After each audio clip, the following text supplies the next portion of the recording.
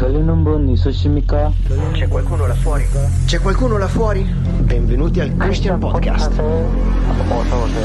이 세상에서 마지막 라디오.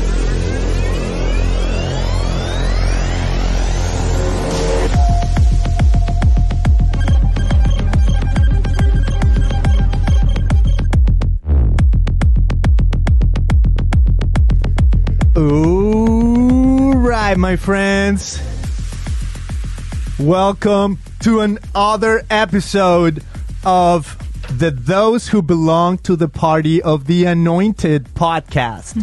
My name is Beto Gudinho, and I bring you weekly God thinkers to talk about matters of faith, Christianity, and culture through the lens of emoji reactions. Yes, I said that. Emoji reactions that range from blasphemous to divine. So, Christianity wasn't the movement Jesus formed when he walked on this earth.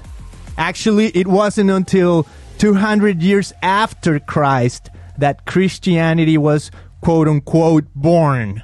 So, what happened in those 200 years after Jesus, before Christianity? What happened? Well, that's precisely today's episode, what it's going to be about. The in-between years after Jesus, before Christianity. And today we have a special guest who's the author of this book I have right here in my hands called exactly that. Well, one of the authors, but she's the first one. So I wanted to talk to the first one on the list. So she'll be with us. And the book, if you're seeing it right now, we're on Spotify. We're everywhere. Now you can see videos too. So look down, look at the video and check this out. After Jesus, before Christianity. Aaron Verncombe, I think I got it right. Welcome to the show. How are you doing today? I'm doing really well, thanks. Thanks so much for having me on the show. Awesome. I'm excited for this conversation. So before we get started, before we go any further, can you introduce us a little bit to who you are and a little bit of what you do? For sure. So hi, everybody. It's great to be chatting with you today. My name is Erin, and I'm here today because I'm one of the authors of After Jesus, Before Christianity, which is a new book that came out from Harper One that we're super excited about. I'm currently an assistant professor at the University of Toronto in Ontario, Canada. And I was brought on to the book project because I have a PhD in the study of religion with a special focus on these early centuries of Jesus movements. I have a degree both in ancient Judaism and in Christian origins. And I also have a specialty in writing. I've been a writing instructor for many years now, both at the University of Toronto and at Princeton University. And Western Institute brought me on to help them write this book, which is a product of a whole bunch of years of scholarship that researchers that were members of the Christianity Seminar with the Western Institute did. So it was my job to bring the voices of these researchers to you through this book on behalf of the Christianity Seminar. So it's a really cool project that represents the latest scholarly research on this really important topic. I love it. This very important topic. That's true right there. And before we go any further, my friend, this is what I do. So here on the show, I got the book. And this is my emoji reaction to the book. So imagine we're like on Facebook. The book pops up. I read it. And then I get to choose from the 5 emojis. And then I go to the emoji tombola. Now, well, we're just going to see. Okay? So we're going to see what happens with the emoji tombola. And just so you can see, I'm going to let you in on this screen on my virtual background so that you can see my emojis because you want to see who those are. All right, nice. So I'm showing the emojis right there. There's a whole spectrum. And I'm going to the emoji tombola. And I'm going to ask the gods of Emojitron to reveal the emoji. Ho ho. Gods of Emojitron, can you reveal the emoji reaction we're going to give today? Okay, the tombola is going on. And it's a blasphemous emoji. Okay. All right. Now, let's go back to our guest, Aaron. How do you feel about getting a blasphemous emoji reaction?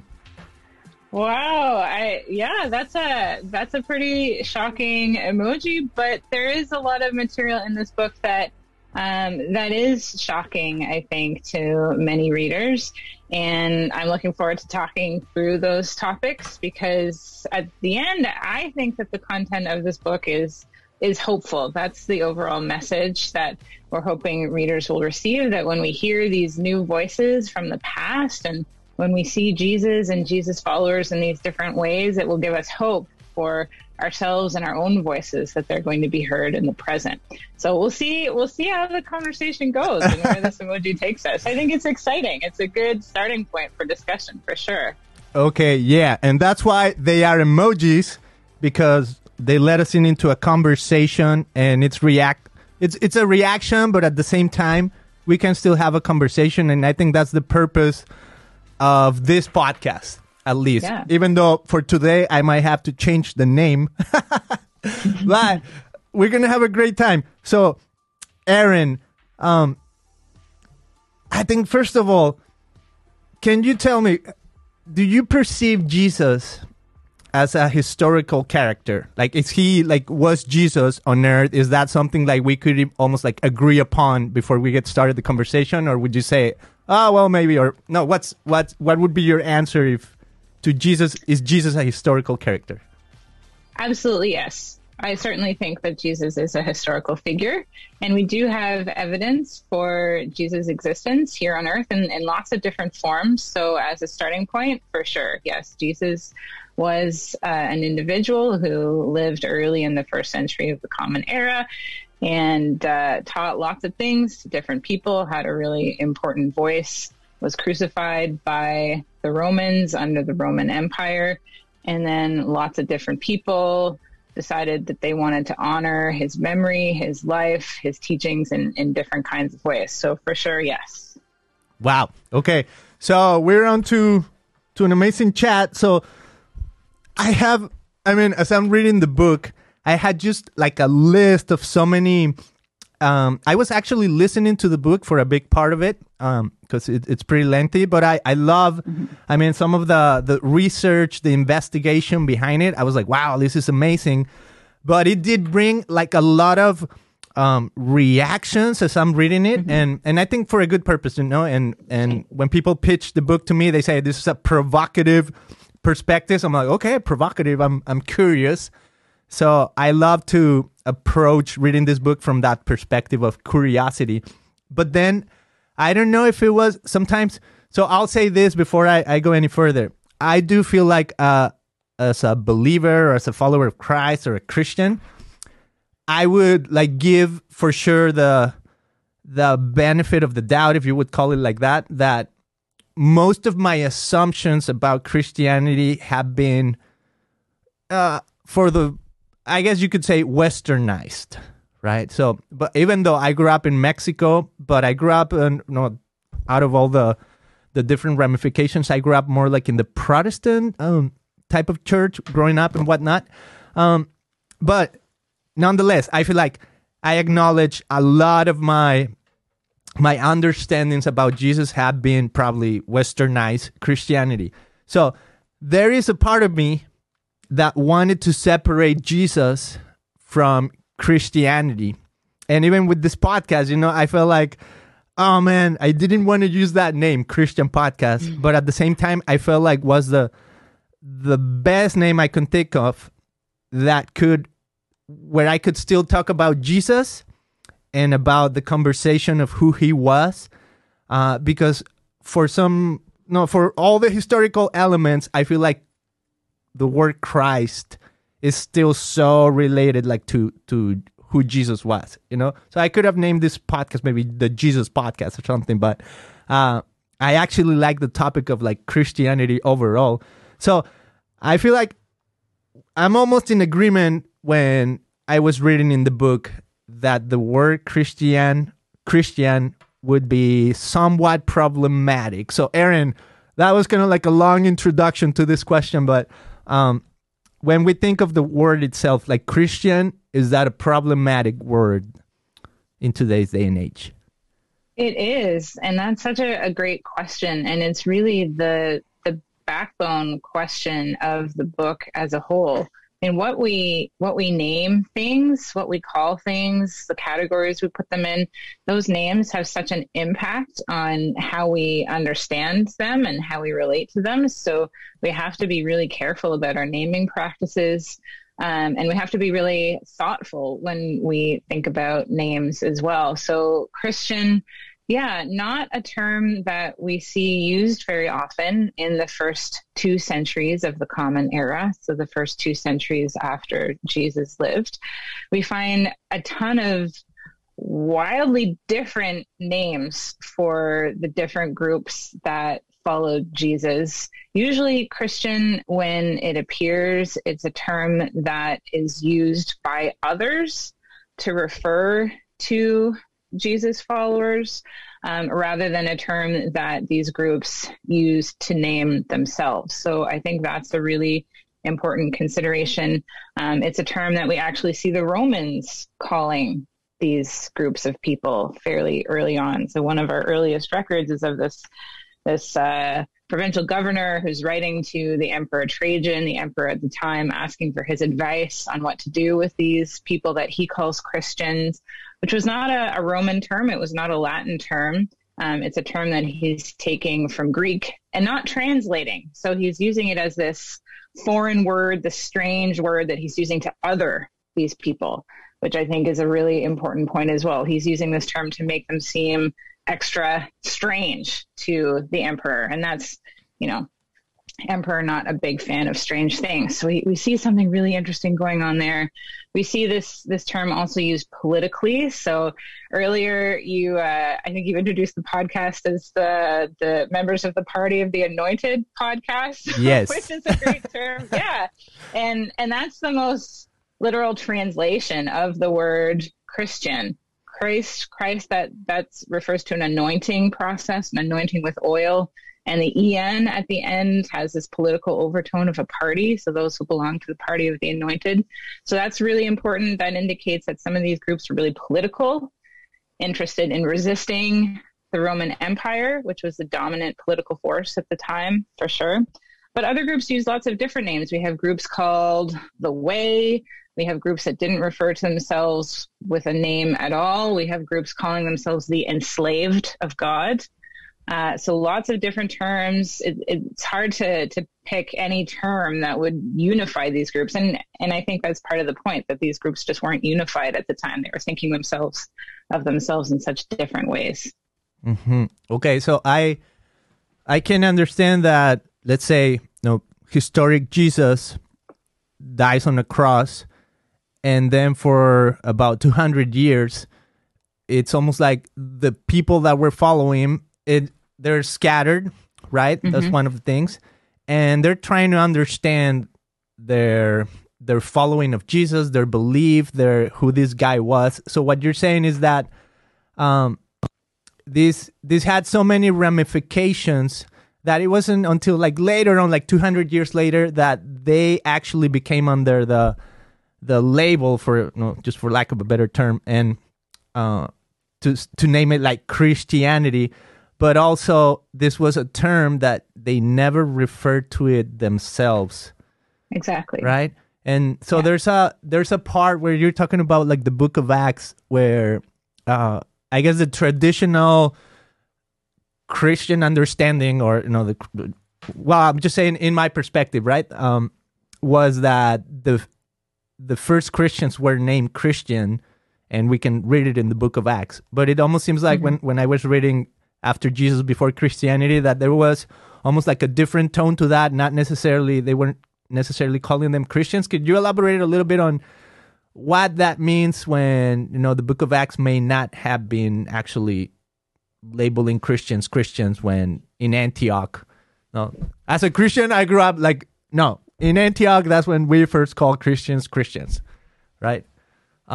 Yeah. But is it not the case? Yeah, I mean, I think it's a really subtle point in the book of Acts that we have to recognize. We do have the passage that says, they were first called Christians. And again, we note that this is a term that people are calling them. So they were first called Christians by others. That's a name that that other people assigned to these groups that they were seeing. In this case, in Antioch, right? So just that kind of subtle use of language, I think, makes a big difference to how we read this this particular term. We also see, most of our translations of Acts, depending on the language in which we're reading these books. Acts 26, we also see a reference that tends to be translated as Christian in many Bibles, but if we break the term down and we read it in its more authentic translation, right, one who belongs to the party of the anointed, we get this really different picture of what's going on. So Paul is having this conversation with King Agrippa, and Agrippa is like, Paul, are you trying to persuade me to become Christian? That's how we tend to read that passage. But something really interesting happens when we translate it from the Greek. Are you trying to persuade me to belong to the party of the anointed? Ooh, like that's a pretty dangerous claim. Are you trying to persuade me to resist empire? What's going on here? And Paul, Paul's like, whoa, hang on a second. Let's not go quite so far. So yeah, different situations in Acts for sure. We do see the naming of Christian, but we also see a couple of places where we want to be careful about how we're translating that term. Does that make sense? Yes, it makes sense. And I mean, for sure on the book, you elaborate on even the word transliteration and, all of that, like where words come from and how we translate from one language to the other. And then how in the early, Jesus times or Jesus movements, even language was, the more prominent languages would have been Greek or Latin or like this, it's now they're like ancient languages, right? So even like translating from one to the other, and then maybe even like the loss of meaning as you translate. So I mean, all of that, I feel kind of makes sense in my head. And there's also something that I really liked about the book, even though, like I'm saying, like a lot of it is just like I'm reacting to it, and it's like, whoa, like there's a lot of stuff here that I didn't grow up like, I don't know. No, I said, and I grew up like, no, this is Christ and this is this and that, right? And it was almost like, well, anyways, I'll tell you what I love about what you guys do in the book, and it's called Building Backwards. And I still, I'm a little skeptical still, but I kind of like the idea. So Building Backwards, I'll tell you what I think it means, and then you can tell me, whether I'm right or wrong. But it's almost like you talk about a building having this place on the top where you can get to see the city, right? And that's kind of like what Christianity is now. You're on the balcony of this high sky riser, and then you're looking at a beautiful city, and we interpret Christianity from almost like from the top down. Like, this is where we're at, and then we unravel how we got here as we look back into history. But what you say kind of like in the book is, if we actually, instead of building like we typically build, like from the foundation to the top, if you start building backwards, you realize that these early movements could have expanded into like all these different movements that wouldn't have necessarily ended up on this top of sky riser named Christianity, right? So something like that. So am I right, wrong? What is building backwards? How would you maybe clarify that for us? Yeah, that's right for sure. And I noticed that you used the word skeptical. So I don't know if we're moving to the skeptical emoticon. Maybe we've moved up to skeptical. We'll see. We'll go through the emojis at the end of the show I'm with working you, with but the emojis. yeah. So you also noted at the beginning of the podcast how important curiosity is, and that's where we began this book project as well. We were fundamentally curious about these first 2 centuries of the Common Era, and we wanted to approach them with as open a minds as we possibly could. And of course, we all exist in our present moments. Obviously, we're all situated in our current physical, geographical, intellectual, cultural locations, and it's not like we can just forget everything we know and start with some kind of clean slate. But as much as possible, we wanted to take away assumptions about what was the distant Christian future at that point, because futures are not inevitable.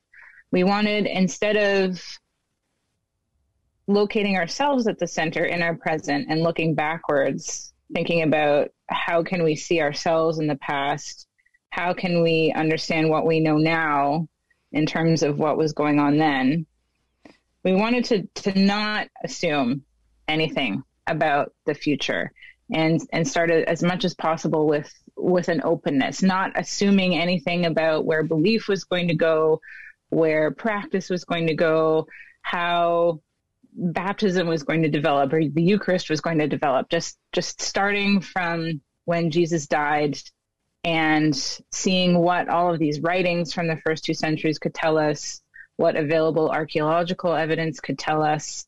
So it was really an experiment to see if we could set aside the things we think we know, the story that we tell ourselves about Christianity and how it developed as this unified single entity right from the beginning, and question and keep questioning even the things that we thought that we deeply knew.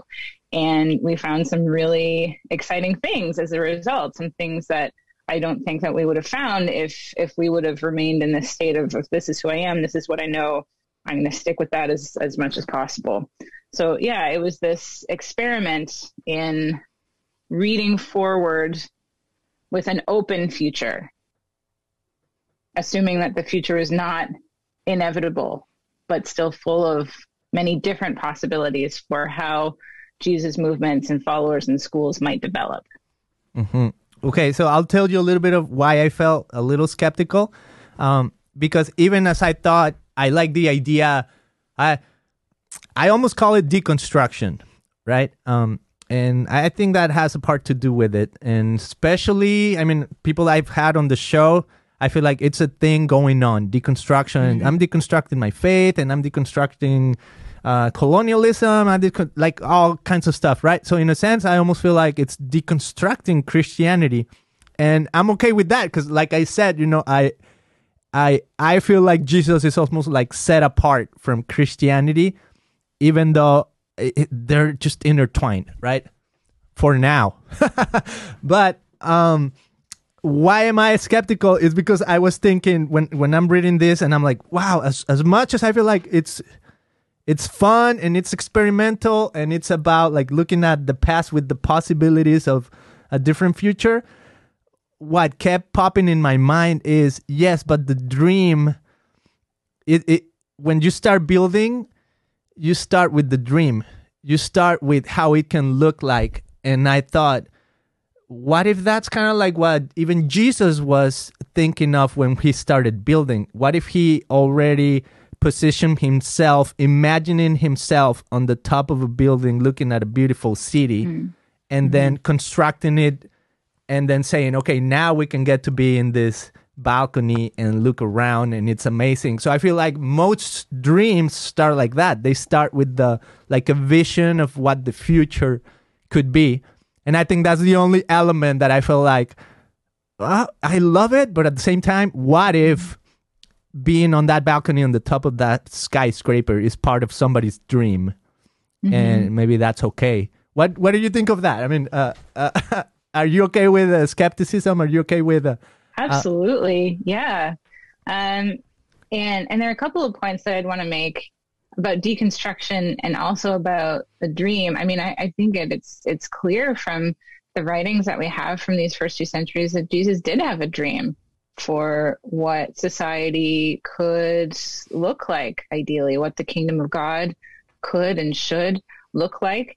And it's so important that that's the focus of a lot of our research, trying to figure out what exactly this kingdom of God was that Jesus had in mind and that Jesus talked about so much across these different writings. So definitely, I think that's super important.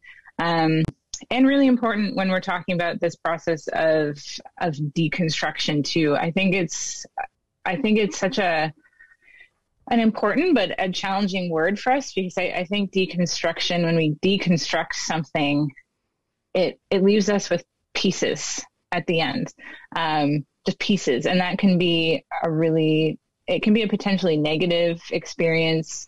It can be an experience more of absence rather than presence, of a certain, emptiness rather than richness. And we talked a lot about that concept when we were writing this book, because we were worried about this exact thing, this idea of deconstruction, and what are we leaving readers with? Is there a sense of just things in pieces? Because that's definitely not what we intended, and it's not, I think, what we see on the ground in the first 2 centuries. There is a lot of diversity. We don't see this unified single group of people who all adhered to the same practices and the same beliefs. We don't see that, but we do see these really interesting and strong communities coming together in different ways in order to make their lives better and stronger and safer, more grounded on communal principles of fellowship and love in the face of persecution under the Roman Empire. And they're doing this in these different kinds of ways. But on the ground, we do see this move to create community, to create bonds. And I think that's really positive and exciting and rich. So hopefully, even though this is, as you say, a process of deconstruction, at the end, we're left with something constructed, something positive, something really tangible and meaningful, rather than these disparate pieces. Yes. So that leads me to, I have 2 ideas that I want to pair. So one is, if not Christianity, then what, right? But also I feel like what is the word? Unequivocally, something with an because I'm from Mexico, so I speak Spanish. That's my first language. So sometimes I'm trying to find the word in English and I can't find it. But anyways, unequivocally, maybe that's the word I'm looking for. Anyways, if it's not Christianity, what then? But then as soon as I say that, this other word pops up, and I know you have some thoughts on it, but it's the word heresy. So if not Christianity, then what, Erin? Can you elaborate? Yeah, again, so much of what we're doing in this book is trying to deal with these names that we assign to groups and to concepts, because the names have so much power over how we understand them, how we think about them, how we talk about them. So we have a whole chapter in the book called If Not Christian, What? And there's no one conclusion to this chapter. Spoiler alert. There isn't one new category that we've invented. Part of our point is to say, well, there's a lot more diversity here. So throughout the book, we try to avoid using one term. It's tricky because in scholarship as well, professors and students of biblical studies, we're still using this term Christian, and people are like, well, we know this doesn't really apply, but we don't have another word, so we're still going to use the term Christian anyways. It's that trick of naming. So we try in the book to use a lot of different terms that better represent the diversity of these groups in the first 2 centuries. So we have parties of the anointed, we have Jesus schools, we have members of Jesus clubs, associations, we have the enslaved of God, we have the way. There are all of these different groups. So using any one word or one label really doesn't do justice to what was going on in the first 2 centuries. So there isn't one replacement term. Instead, we try to vary our vocabulary as much as possible. And sometimes that might be confusing. Sometimes it confused us as well. It's a tricky process, but we really wanted to avoid assigning any new category here, because that just wouldn't be an accurate representation of what was going on. I mean, the two most powerful labels, I think, historically that we've used are these labels of Christian or heresy, right? Are you a Christian? If you're not a Christian, you're a heretic. It was, a kind of us or them, yes, no, very binary situation. Heresy is a term that came to have a negative connotation later on after the first 2 centuries, a term that was applied to people and groups who those in power thought weren't doing what they were supposed to do, or weren't believing what they were supposed to believe. But in the first 2 centuries, heresy is a word that really just means choice, without any kind of positive, negative connotation. It was a much more neutral term. So again, I just want to encourage us to think, especially in the first 2 centuries, not of good or bad, right or wrong belief. We don't see that at all. We see people doing lots of different things and believing lots of different things, but these weren't right or wrong. These were just their first and early responses to Jesus, who they thought Jesus was, or what they thought the kingdom of God was, and how it should be represented on earth. So not a right or wrong situation early on, just a matter of difference. Mm-hmm. Okay, so that's what heretic means, choice. Okay, and wow, I have so much, but let's see how much I can cover. And maybe I'll just throw some terms that I kind of popped up as I was reading the book. And let's see if, as we move on to like the next question I have, if some of these can somehow participate. But and some also like some of these I just wrote, and I just kind of wanted to learn a little bit more about what they mean. So like anachronistics, self-baptism of Thecla, Jesus groups following orthopraxy, not orthodoxy, then Gnosticism is not Gnosticism. What is Gnosticism? And then I had like this impression of like, as I'm reading, like, wow, Paul is not that great. And you actually called Paul obscured.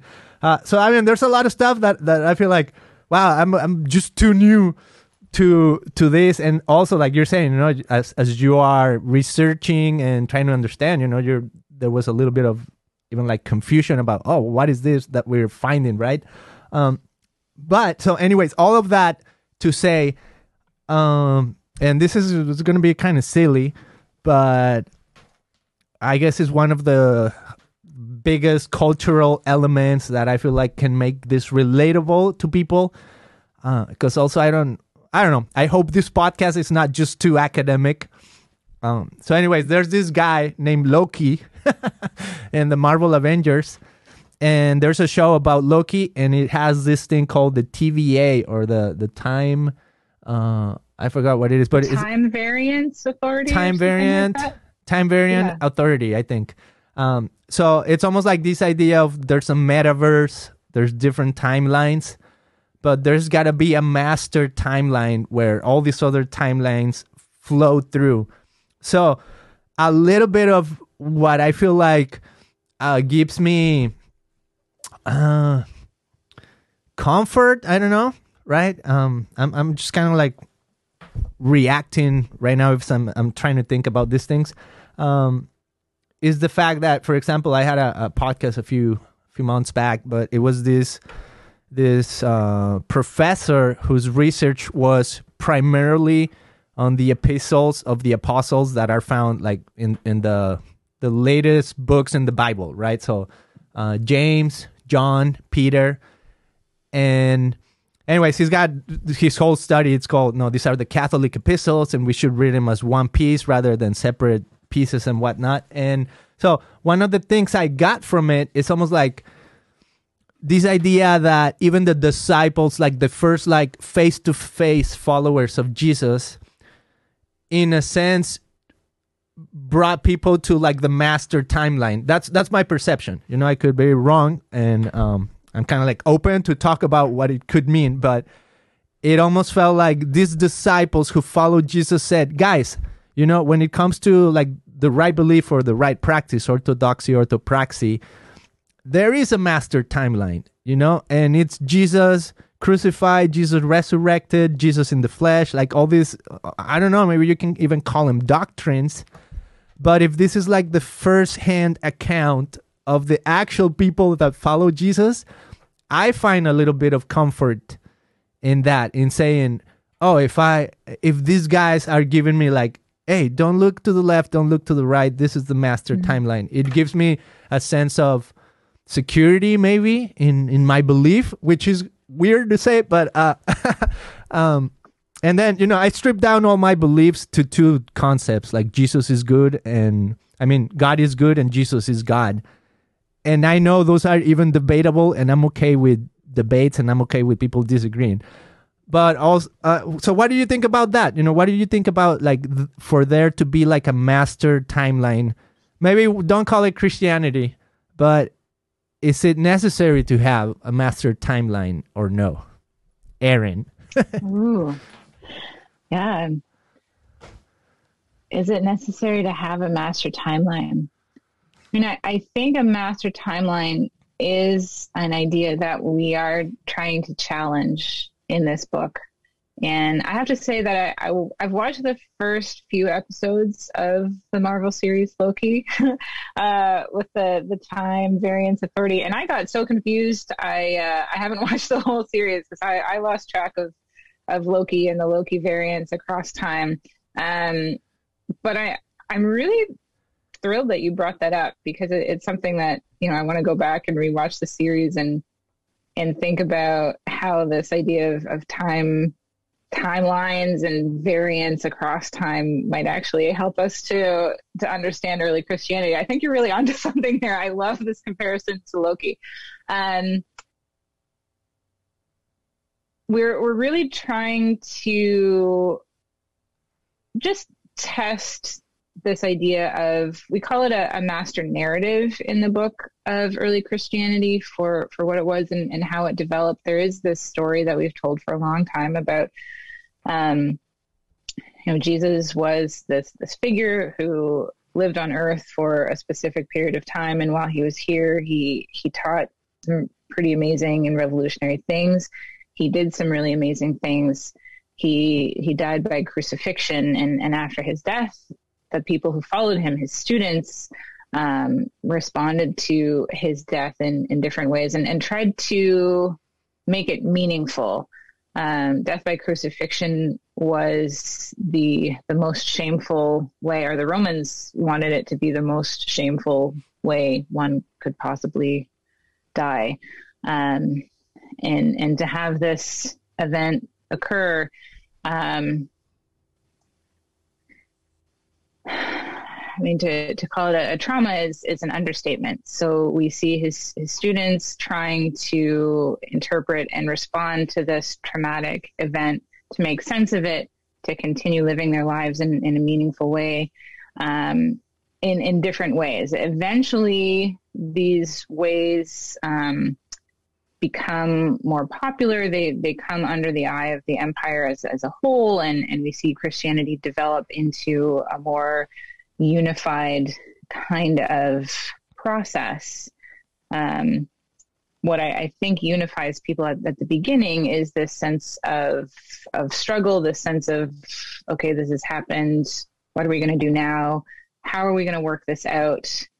And we see this kind of debate happening in the early writings as well. I think for me, where I find the comfort is actually in that struggle and seeing the debate, seeing the disagreement, seeing the conversations that different groups were having in these early centuries as they tried to figure out just what had happened, how to understand what happened, and how they could live with each other in new and meaningful ways. For me, I think that says a lot about me personally as well, right? And it's inevitable that even scholars aren't objective. Scholarship is not objective. That's a myth. We can't separate ourselves from what we do and what we think, of course. So for me personally, my own history with Christianity is one that's involved more struggle. So I find that comfort in seeing the struggle, seeing the debate, seeing that space that was left for conversation. So I'd like us to push a bit against that master timeline element, especially if we're reading forward and not trying to assume so much about what happens later with Christianity.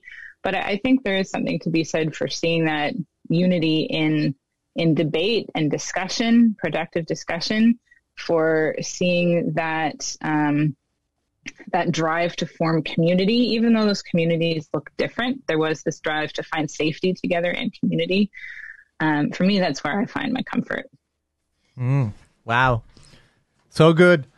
Okay, so there's a lot, like I said, and but I want to get to soon to your opportunity to react with your own emojis or with my emojis, but to your own ideas and hear from you where you would go with those. But maybe something I would say is when I think of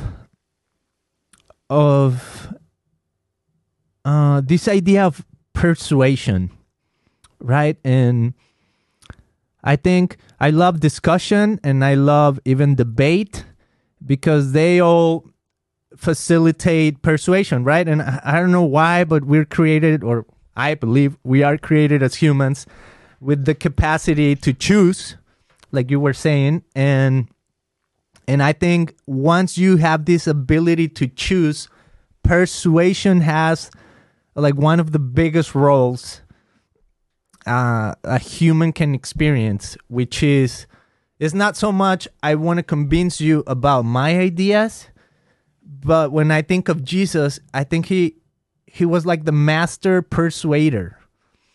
And if he is God, right? This is already like it's not just an assumption; it's my belief. But let's just take it as an assumption for people that maybe Jesus is God, and if God is trying to persuade us, what is he using? And I love how you mentioned, like, what does the kingdom of God look like?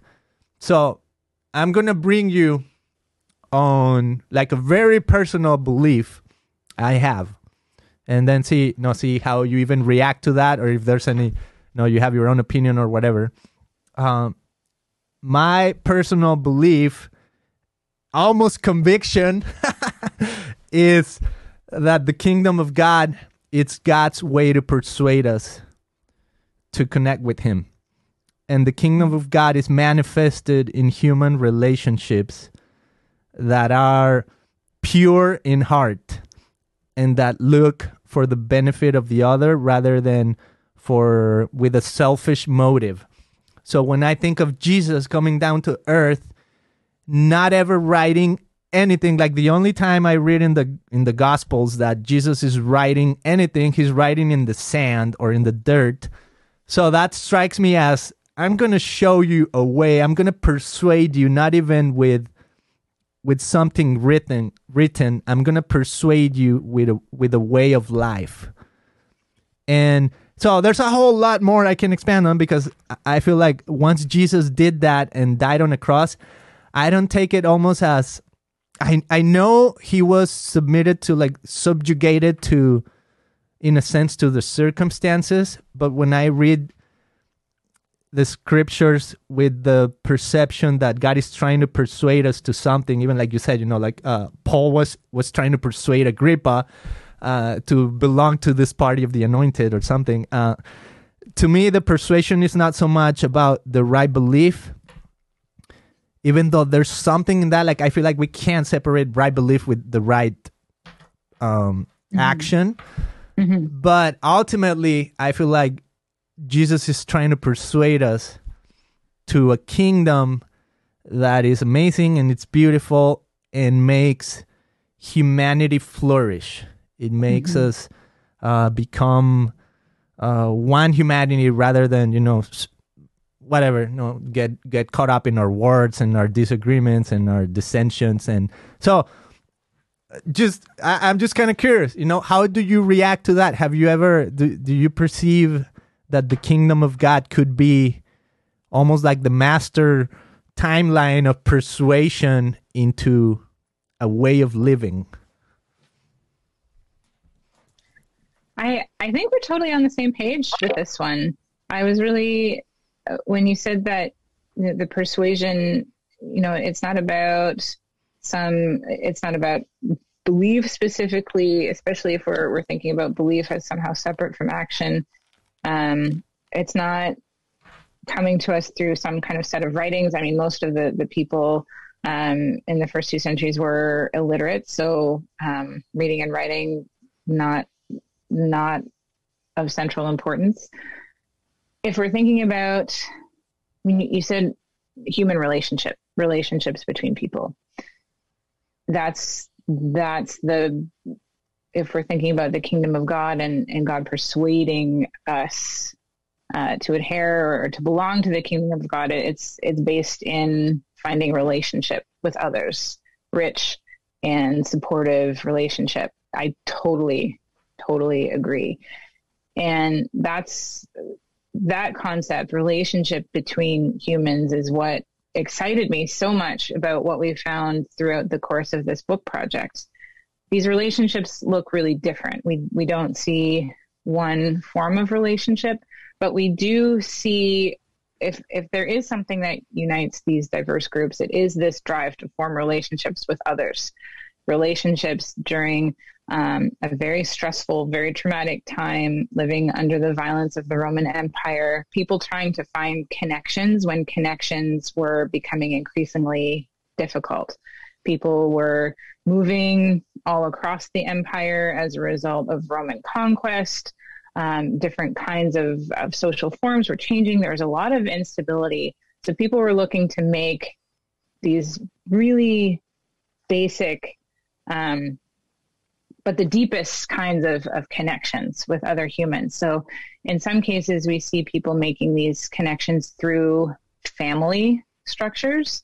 The family was a really important social entity in this time period. It looks a little different than how we think of families now, but we see early Jesus followers forming their own chosen families. So not families based on blood relationships of parents or siblings necessarily, but people from totally different backgrounds and families coming together and calling one another their chosen families. We see that as a really key form of relationship in this time.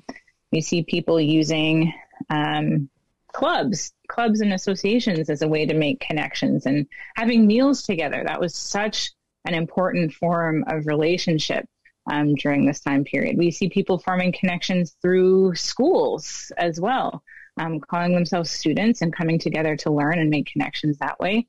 So I think you're right on. I think at the core in these first 2 centuries is people trying to find relationships with one another. Incredible. Okay, so almost to the end, but I feel like I still have one more before we go to the blasphemous to divine emojis. So one, I can't help, but I don't know, for whatever reason, as I'm reading the book, I feel like this could be just me saying, I think this is where it all started, right? I'm not a scholar. I'm just a communications guy. I say maybe I follow Jesus. But this is maybe just too spiritual or even metaphysic. But when I think of the work of the Holy Spirit to me, it seems like that kingdom that if Jesus said he inaugurated the kingdom of God is now here. I feel like it really started when the Holy Spirit came down on the first believers that it's narrated in the book of Acts, right? Mm-hmm. And in a sense, I feel like, as the Spirit falls down on them and they start speaking like different tongues, and I mean, it's kind of like weird imaginary images and symbolisms maybe, or whatever it is. But so the Spirit falls, and to me, the Spirit is the truth about ourselves. Okay, and again, I'm also just speaking for myself. I'm not speaking in the name of Christianity or speaking in the name of Jesus. This is just how I interpret what I read as a regular guy, maybe that attends a Christian church. Let's just say that, right? So when I think of the idea of the Holy Spirit, I'm like, that is to me where the movement of Jesus started. I don't know. I know some people might call it Christianity, but I feel like the true followers of Jesus started right there. And it just strikes me as I read Jesus interacting with the woman at the well, and he says, the true believers or the true followers will follow me in spirit and in truth. And I feel like, what does that mean, like in lay terms, when I read that? And again, just to kind of like conclude my rant or my mumbling here is, I think what it means to follow Jesus in spirit and in truth is that if there is a kingdom, if there is relationships with one another, sometimes we need to discover the truth about our intentions before we can interact with somebody else. Or, I mean, we can interact with people all the time, but if you know the true intentions, it offers for a more sincere connection with that person in all levels, in all aspects. And I feel like that is, to me, that when I think of the church, I think that is the church. Those who are discovering God. Now, I happen to think or believe that in Jesus, I find all the divinity of what those elements might be.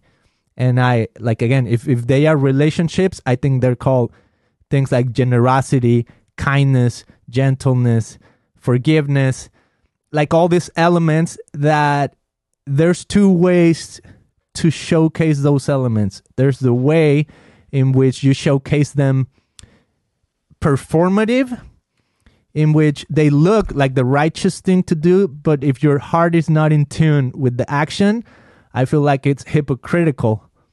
Mm-hmm. But if your heart is aligned with the action, I feel like that's where the true power is in our interactions. That's where the true generosity is lived out, where the true kindness, where the true forgiveness. So my last question for you is, what is forgiveness to you? Wow. What is forgiveness to me? That's a really tough question to leave me with. It's such an important question as well. And I'm thinking about this question in terms of the book, of course, and the discoveries that we made through the process of researching and writing this book as part of the Christianity seminar. I personally think forgiveness means making space for each other, even if that space is difficult, even if that space feels really challenging, making sure that we create that space to see others, to hear others, and to value others in ways that we might not have anticipated. I mean, we do see these early followers of Jesus, members of these parties of the anointed, we do see them trying to redefine some of the values that were central to ancient life in Greece and Rome, values that upheld the empire, values like in that case, courage was a central virtue and value. And we see early Jesus followers trying to redefine what it meant to be courageous, for example. So early martyrs, early witnesses to the Jesus story, that was essentially a redefinition of courage and what it meant to be courageous, to give up your body like that under those circumstances. So I wonder if we can think about forgiveness in the same kind of way. Think about forgiveness as a redefinition almost of what we think we know, how we think we know other people, just a leaving of space so that we can authentically hear others and see others and not impose our own voices upon them. I hope that's what we're doing in this book. We wanted as much as possible to hear voices from the past that haven't been heard as much and haven't been given as much importance as we think that they might be. Hopefully that's a process of forgiveness. I'll leave that up to you and to your listeners. I hope that makes sense. It's a question I'm going to keep thinking about for sure. I think it's a question that, for me at least, I have to keep open-ended. It's something that I have to keep thinking about on a daily basis. Mm-hmm. Great. Well, thank you, Erin, for sharing that. And just to, I want to conclude already, but I feel like, to me, there's just something almost like, I'm going to use this word that sounds weird, but something magical about what I read in the book of Acts, where you have a Roman centurion coming to the house of Peter, or Peter goes to, he comes to where Peter is, and Peter is in an ecstasy on the top of a roof, and then he's got a vision, and then this guy comes, and just to have almost like this picture of the oppressor and the oppressed coming together, I mean, it's like, wow, is that what forgiveness is? So I'll leave it at that, but now I really want to move on to your time to share with your own emojis. Oh, yeah. I want you to tell me, first of all, well, let me let you in on my background so you can see the emojis again. So we're going from blasphemous to divine. And this is your chance, Erin, to tell me, when you think about the early Jesus movements, what would be the most blasphemous idea you can think of? The most blasphemous idea I can think of? Yes. Well, I think that for some of these, I'm going to say that for some of these groups, Jesus wasn't necessarily so important to them at all. Okay. For some groups, Jesus was. For others, not so much. That sounds pretty blasphemous right there. We'll take it. Okay. What are you skeptical of when it comes to early movement after Jesus, before Christianity? I am skeptical of the labels and the names that we keep trying to impose on these groups. Again, because I think when we name something, that's an act of knowing that thing. We're imposing our own categories upon it. So I want to remain skeptical of the words that we use to name things. Wow, so good. Okay. Inspired emoji. What inspired you, or where do you see inspiration in the movement after Jesus, before Christianity? Oh, this is the biggest one. I feel so inspired by the people of the first 2 centuries, especially in terms of how they responded to living in the Roman Empire in such different ways, the different ways that they found to survive despite the violence and the trauma of their situations. All right. Perfect. So moving on to one to the last, holy emoji. And you can interpret holy however you want. So where do you see holiness or holy in the movement after Jesus, before Christianity?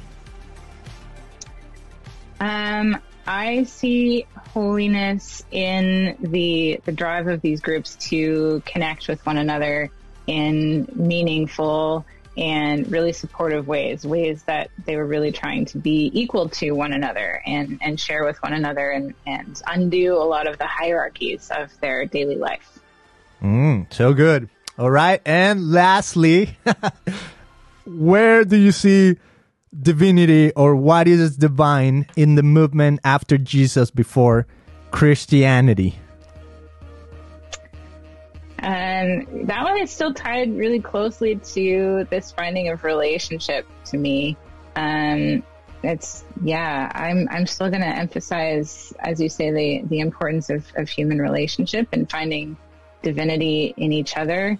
And I also see divinity in this rethinking of everyday life, right? If we're thinking of the kingdom of God, that's a concept that's meant to really challenge us and really expand our minds. And I think that the people in the first 2 centuries were really trying to challenge the things that they thought they knew, their social realities, in new and exciting ways. And that seems pretty divine to me. Love it. Rethinking the world.